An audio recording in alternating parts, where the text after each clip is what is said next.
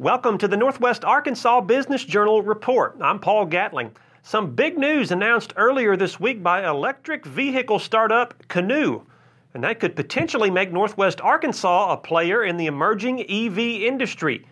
Canoo said Monday it is planning to relocate its headquarters to Bentonville from Texas and create more than 500 new jobs in the region. The company said it will also establish a research and development facility in Fayetteville. Now that aligns with Canoo's announcement earlier this year that it would build a manufacturing facility in Pryor, Oklahoma. The company expects to begin production of its cars in 2022. Canoo officials did not share details when asked by the Northwest Arkansas Business Journal about when or where its Bentonville headquarters or the Fayetteville R&D facility would open. We will, of course, report those details as they are available. We've got plenty more about that news announcement this week, and you can find that story online at nwabusinessjournal.com. Stay tuned for more news after the break on today's Northwest Arkansas Business Journal Report. Support for the Northwest Arkansas Business Journal Report is provided by the Arkansas State Chamber of Commerce and Associated Industries of Arkansas. The Chamber's mission is to promote a pro-business, free enterprise agenda and prevent legislation, regulation, and rules that hinder business. ArkansasStateChamber.com. Arkansas Blue Cross and Blue Shield. For more than 70 years, Arkansas Blue Cross and Blue Shield has used its knowledge and compassion to create healthcare solutions for individuals and businesses. More information at ArkansasBlueCross.com. First Security is proud to be only in Arkansas. They offer smart solutions for personal and business banking, plus convenient services and community investment. First Security, member FDIC, equal housing lender.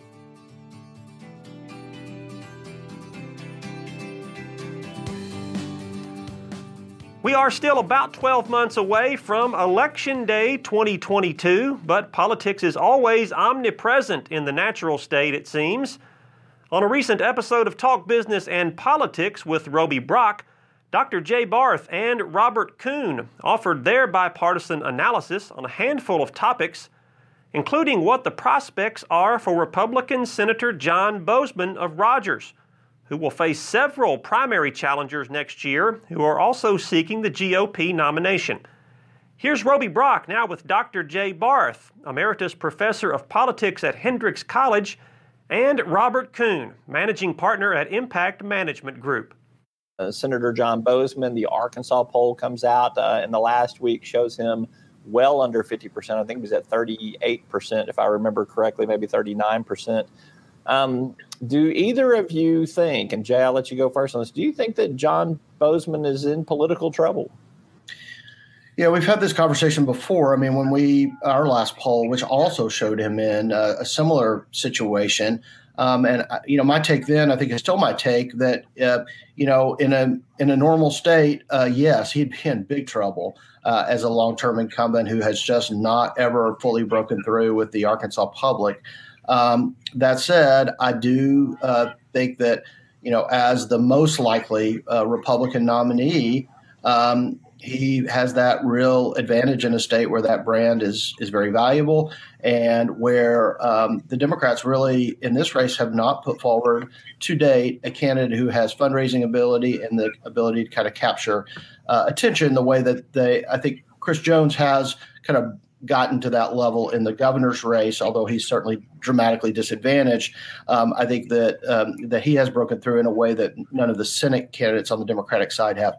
So normally, yeah, he's a flawed candidate, but if he can just get the nomination, that's all it takes probably in this cycle, and I think the odds are he will.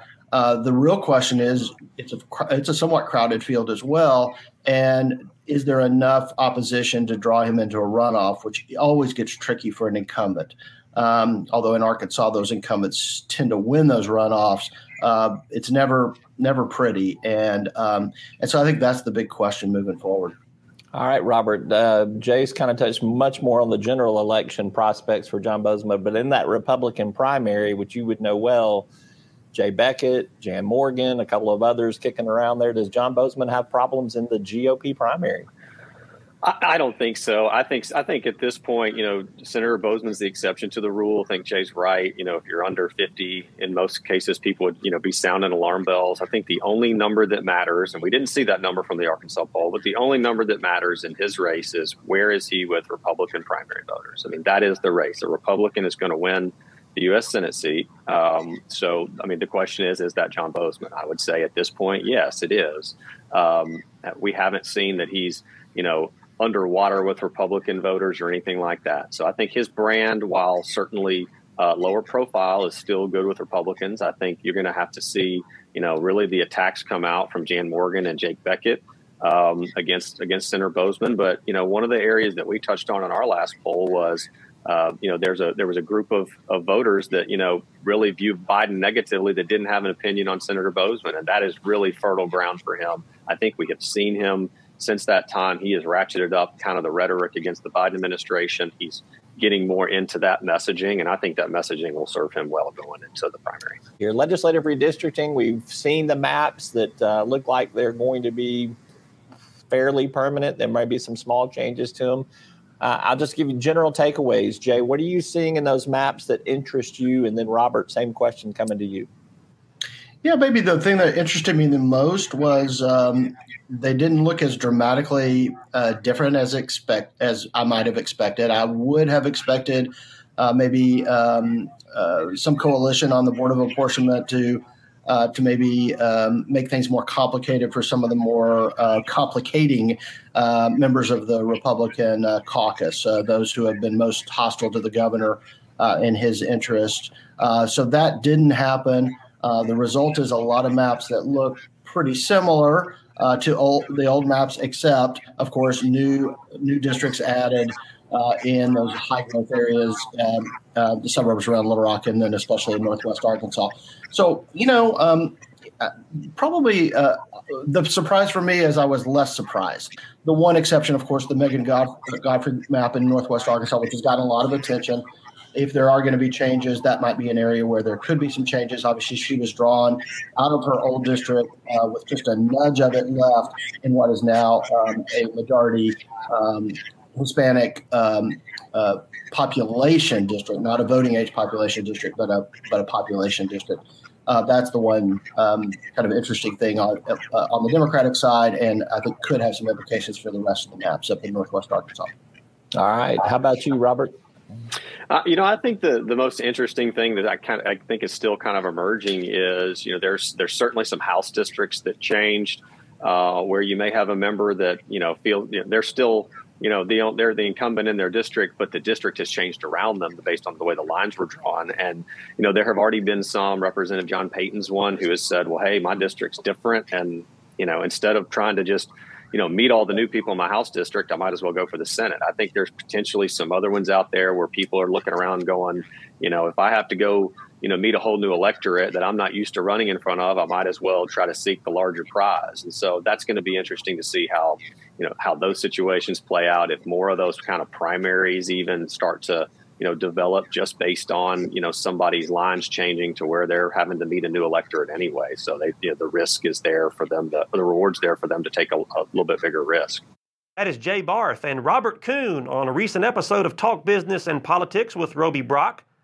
They also discussed the prospects for Attorney General Leslie Rutledge, who dropped out of the race for governor and an uphill climb against presumptive nominee Sarah Huckabee Sanders, to instead run for Arkansas Lieutenant Governor.